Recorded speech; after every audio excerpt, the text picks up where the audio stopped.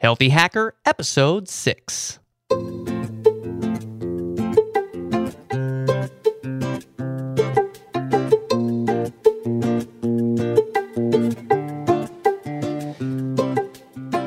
Hello and welcome to the Healthy Hacker, where we talk about programming, puzzles, memory, fitness, diet, and everything else that you, a healthy hacker, find interesting.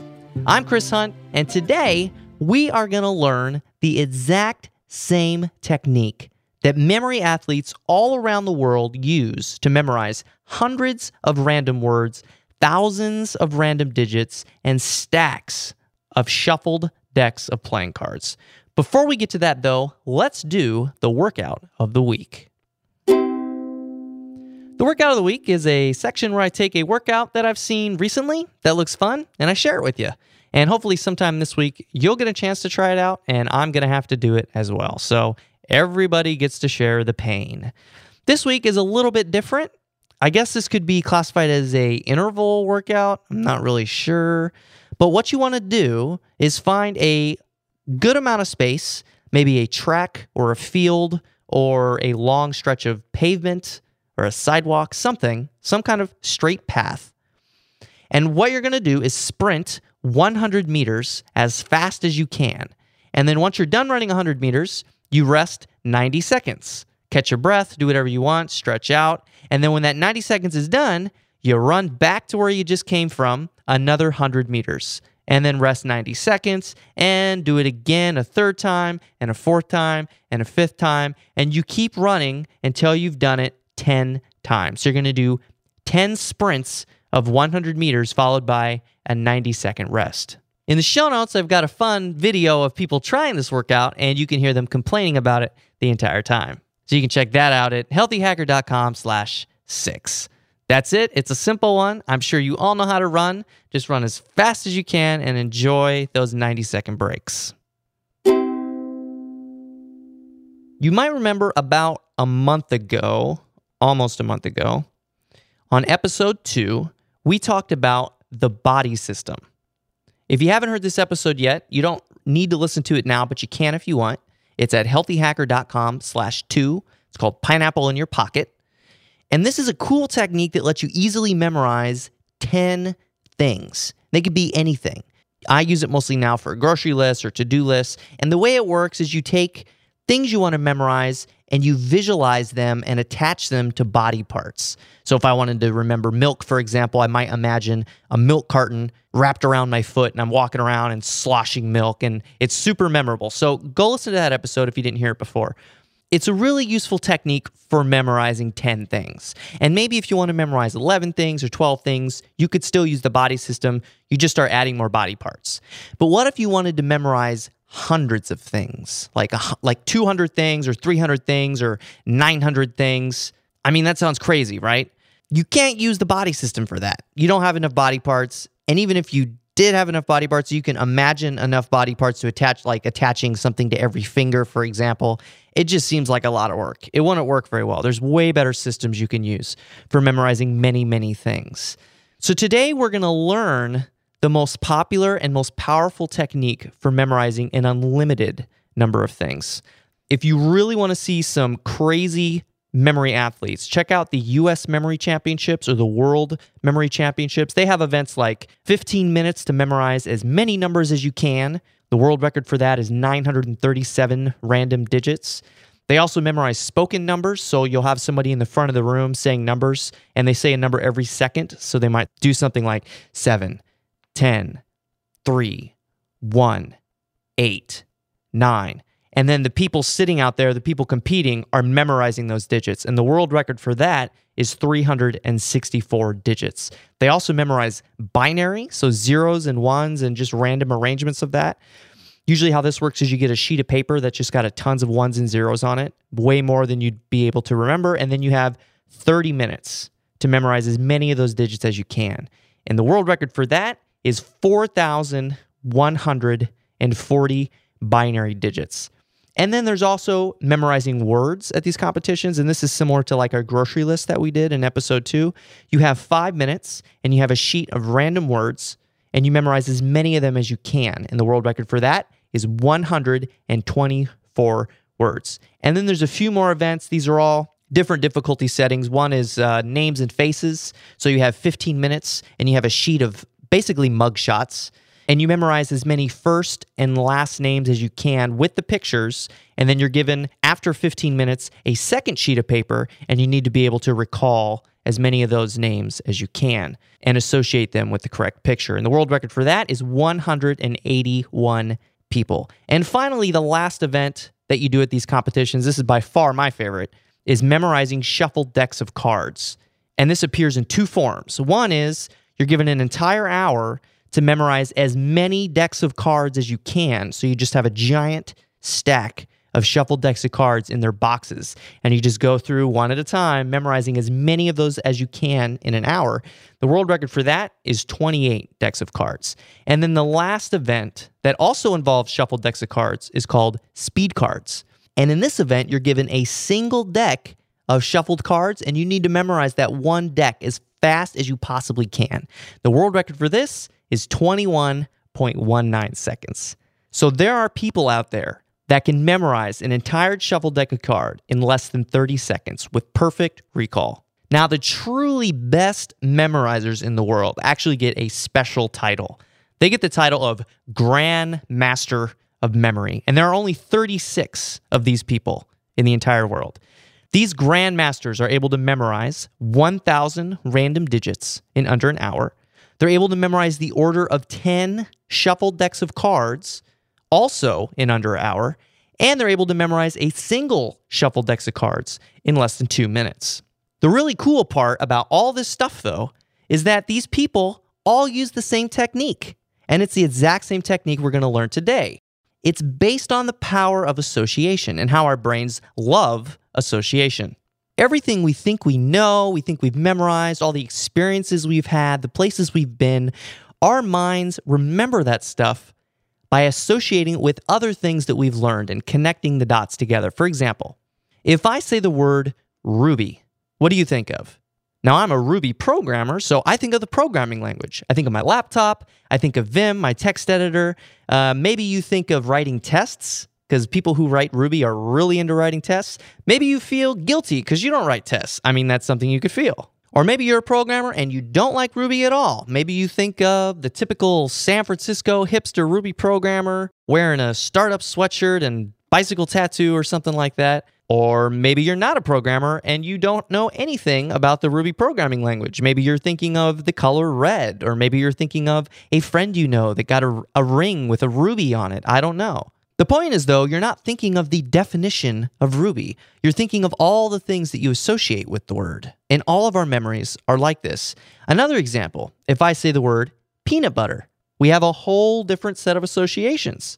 First thing I think of is my dog, because every time I leave the house, I take a Kong, his little toy, and I fill it with peanut butter, and I put him in the crate. And then he eats that while I'm gone, and he loves it. Maybe you think of a picnic, or maybe you think of elementary school, maybe when you ate a peanut butter and jelly sandwich.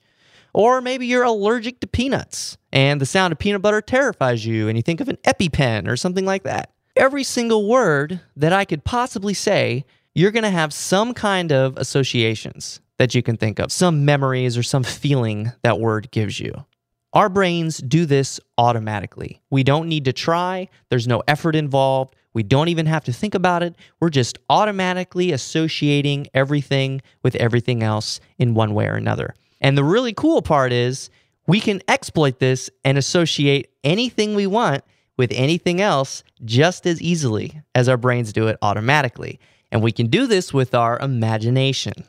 Now, if you remember from episode 2, I tried to create these crazy grocery items and visualize them in this weird way so that you wouldn't forget it. All that is imagination. And we all have one. And by using our imagination, we can associate any item with another item. Or we can take any single item and make it impossible to forget.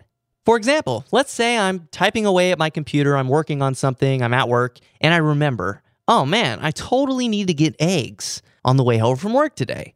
Well, at this point, I could write it down maybe on a piece of paper and then remember to look at that piece of paper, or maybe I have a to-do list, I can put it in there, or maybe we've mastered the body technique that I keep talking about from episode 2. We can use that to memorize the fact that we need to get eggs. Or another thing we can do is just use our imagination and associate it with leaving work. So I might take a quick second and just close my eyes and imagine myself walking out of the office door and there's a carton of eggs sitting on the sidewalk in front of me. Now that's a pretty lame imagination.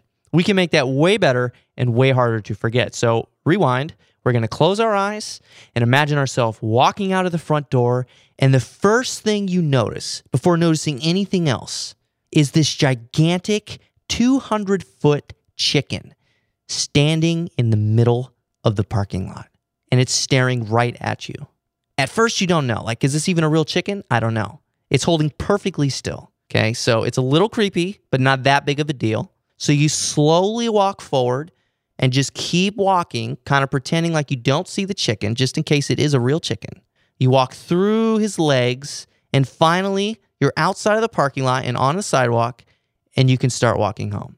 It doesn't seem like that big of a deal, so you keep strolling. I mean, every now and then you're kind of looking behind you just to make sure that the chicken's not doing anything weird. But all of a sudden, you start feeling really warm. Like too warm, like you're burning almost. And you look behind you and realize, oh my God, the chicken is totally chasing you. And he's spitting hot napalm. You start running, you can smell the burning of your feet on the ground, on the hot pavement. They're sticking a little bit. The rubber's getting all sticky. The napalm is flying down to your sides. The chicken is for some reason singing the theme song to the Game of Thrones, the TV show. Bark, bark, bark, bark, bark, bark.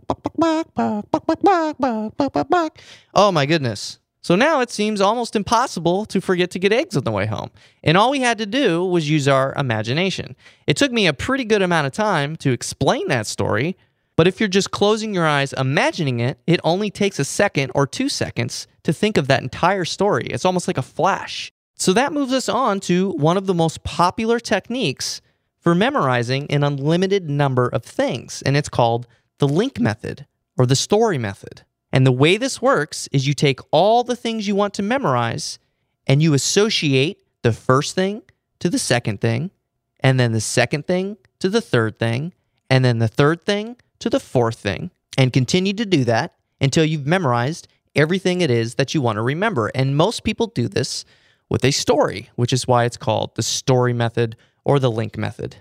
So let's say you're going to come visit me in Portland, Oregon, right? And you're from another country. Let's say you're visiting from France. And your plan on your phone is not going to work when you get to the United States. You got a different carrier. You know that as soon as you get here, your data is not going to work. So you basically don't have a phone, right? So now you have to memorize stuff. And you really want to have a good time in Portland. So you're going to call me, you're going to send an email or whatever, and you're going to say, hey, Chris, I'm coming to Portland for a couple days.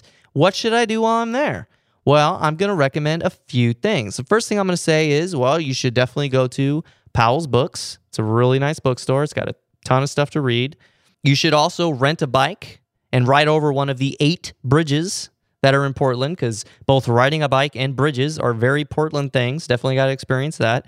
You're also going to want to visit some of the microbrews. I think Portland has over 100 different microbreweries, so there's all kinds of crazy drinks you can try. And after that, you may want to visit Voodoo Donuts, which I've never been to, and I actually hate donuts. But every single person that visits Portland goes to Voodoo Donuts, so you might want to do that. And finally, the last thing you want to do before you leave Portland is go visit the Pearl CrossFit Gym, which is a really fun place to work out. You can go there and just work out for a day. You should check it out. So those are 5 things now that you want to do when you come to Portland, and you don't want to forget to do them.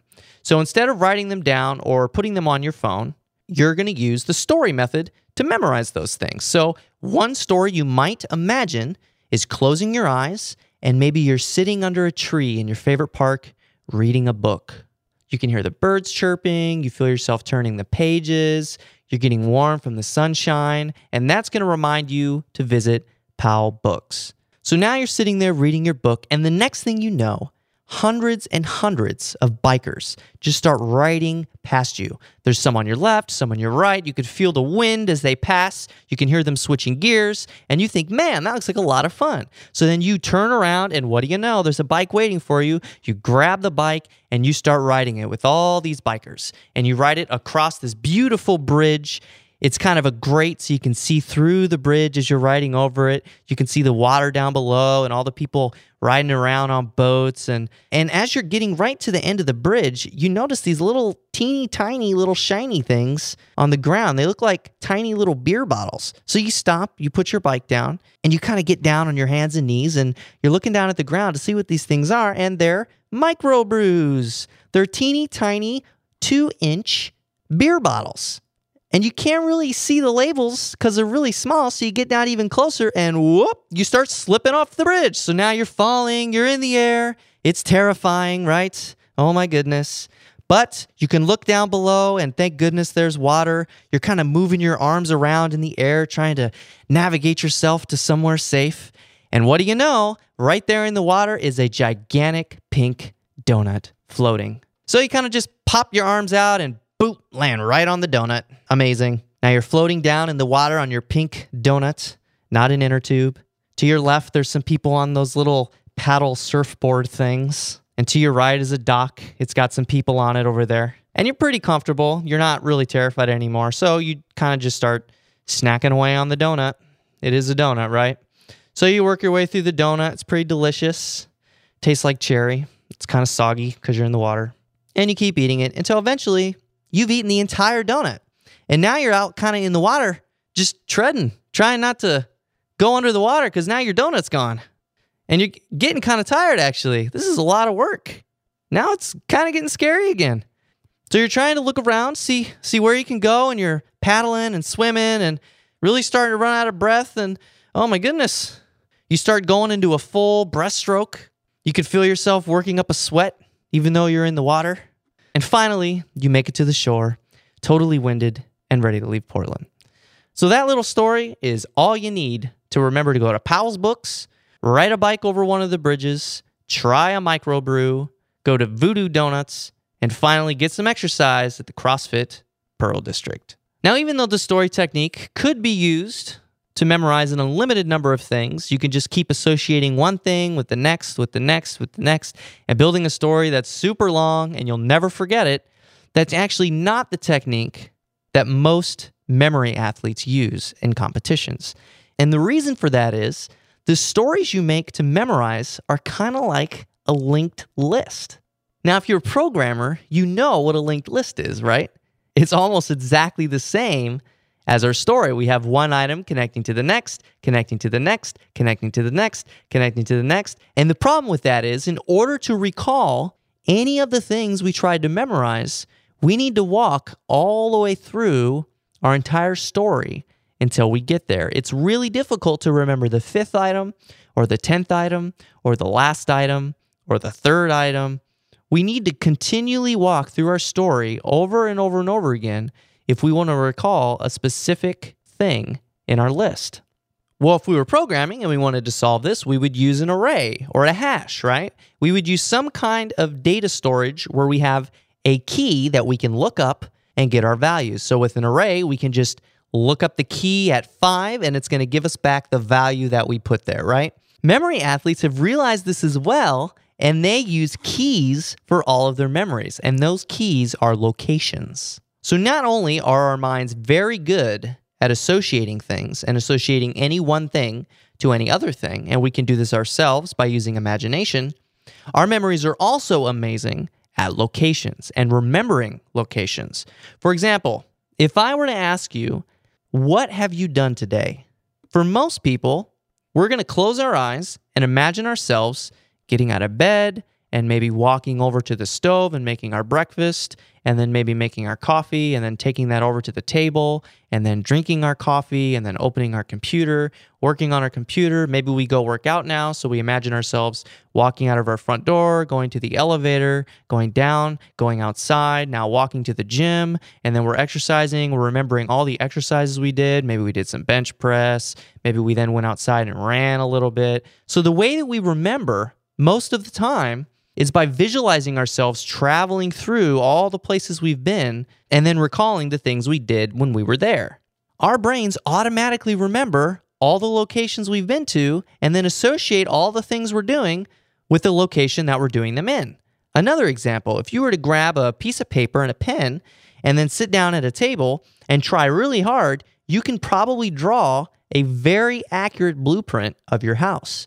And you might also be able to draw a really accurate blueprint of your work or your grocery store or your gym or any other place that you go to. You could probably also draw any walking routes that you do all the time or any bus routes that you take or any other location that you visit all the time. So not only are our memories automatically remembering the locations we've been to and associating the things that we're doing with those locations, but they're also connecting each of those locations to each other and constantly building a blueprint of every place we've been. And all of this happens automatically. It takes no effort on our part to remember the things we've done today, especially if they were interesting or unique. So now that we understand that our minds are amazing at both association and locations, we can put both of those two things together and learn the journey method. This is also known as the mind palace or the memory palace or the method of Loki. This is the most common technique that is used by memory athletes to break every world record that's ever existed. So to get started with this, just take a location that you're already familiar with. For most of us, this is going to be our house, and pick a route through your house. For me, this starts with my front door, and then my bathroom, and then my kitchen, and then my living room, and etc., etc., etc. That is my journey. And in order to memorize a list of things, you close your eyes and imagine yourself walking that journey from one room to the next, and you imagine each item in the list in one of those rooms. So for our list of 5 things, Powell's books, riding a bike over one of the 8 bridges, going to a microbrew, visiting Voodoo Donuts, and then getting a workout in at CrossFit Pearl District, we can probably remember all those things by using our house. So we close our eyes, imagine walking into the bathroom, and here we want to remember Powell's books. So all we need to do is quickly visualize books interacting with the things in our bathroom. So I might look over in my shower and just see the bathtub filled with books, water running, and books are floating around in the water. Or maybe there's writing on the shower walls. That might also make me think of a book. Maybe you look over at the toilet and there's little microbrews floating in the water and foam coming out over the toilet seat. That'd be an easy way to remember microbrews. And maybe we walk out of our bathroom now and we're in the entryway of the apartment and we look down at the little rack that we put our shoes on and it's bursting in flames, and above it we have a little grill and we're cooking donuts on it and frosting is dripping down into the flames. And then we walk out of our entryway and into our kitchen and we imagine ourselves picking up the refrigerator and squatting with it on our back. It's really heavy. And we can continue to do that, walking around from one room to the next, visualizing each of the things that we want to remember in the order that we want to remember them. And now to recall our memories, we rewind our trip back to the beginning and just walk around our house. And each thing that we visualized, each memory, is just going to be waiting there for us. Now, the trick to getting good with the journey method is to not try too hard. Don't actually try to remember anything. Remember, our brains automatically work with associations and locations. This takes no effort at all. Just imagine walking from one room to the next and quickly visualizing. Don't dwell on it too much. And with enough practice, you'll be able to very quickly memorize any number of things that you want to memorize. Once you get a journey that you're really comfortable with and you really like, you can just keep reusing that every single day to memorize whatever it is you want to memorize. If you've got something you want to memorize for a long term, then you can create a journey specially for that thing and put all the things you want to remember on that journey and then not use that route for anything else. And just go back and review it every now and then, and you can remember that list forever. Most memory athletes, right before they go to a competition, they'll build up 5 or 6 or 7 journeys. That way they have a journey they can take for every event at the competition. And that's it. That's the journey method. That is the most complicated, most powerful technique that you could possibly learn to memorize anything that you want to memorize. The most common route that I use is a running route that I take. It's about 3 miles long. And I have a location every few feet or so, like a fire hydrant, a tree, an apartment building, a railroad crossing. And that's enough locations to memorize almost anything that I ever want to memorize. So if you can come up with a route and get really comfortable with that route and figure out which points along that route are number 5, which point is number 10, which point is number 15, you can memorize anything you want. You can know what the 5th item is, what the 10th item is. You can know what comes after this thing, what comes before this thing. It's really powerful and it's really fast. So have fun memorizing stuff. In some later episodes, I'm going to show you how to take some of those more difficult things to memorize, like numbers and playing cards, things that are hard to visualize, and show you how to turn that into a picture that you can more easily visualize. But for now, this will get you going with most stuff that you'd ever want to remember. You can find the show notes for this week's episode at healthyhacker.com/6. And if you have any questions or comments or just want me to talk about something on the show, send me a voicemail at healthyhacker.com/voicemail.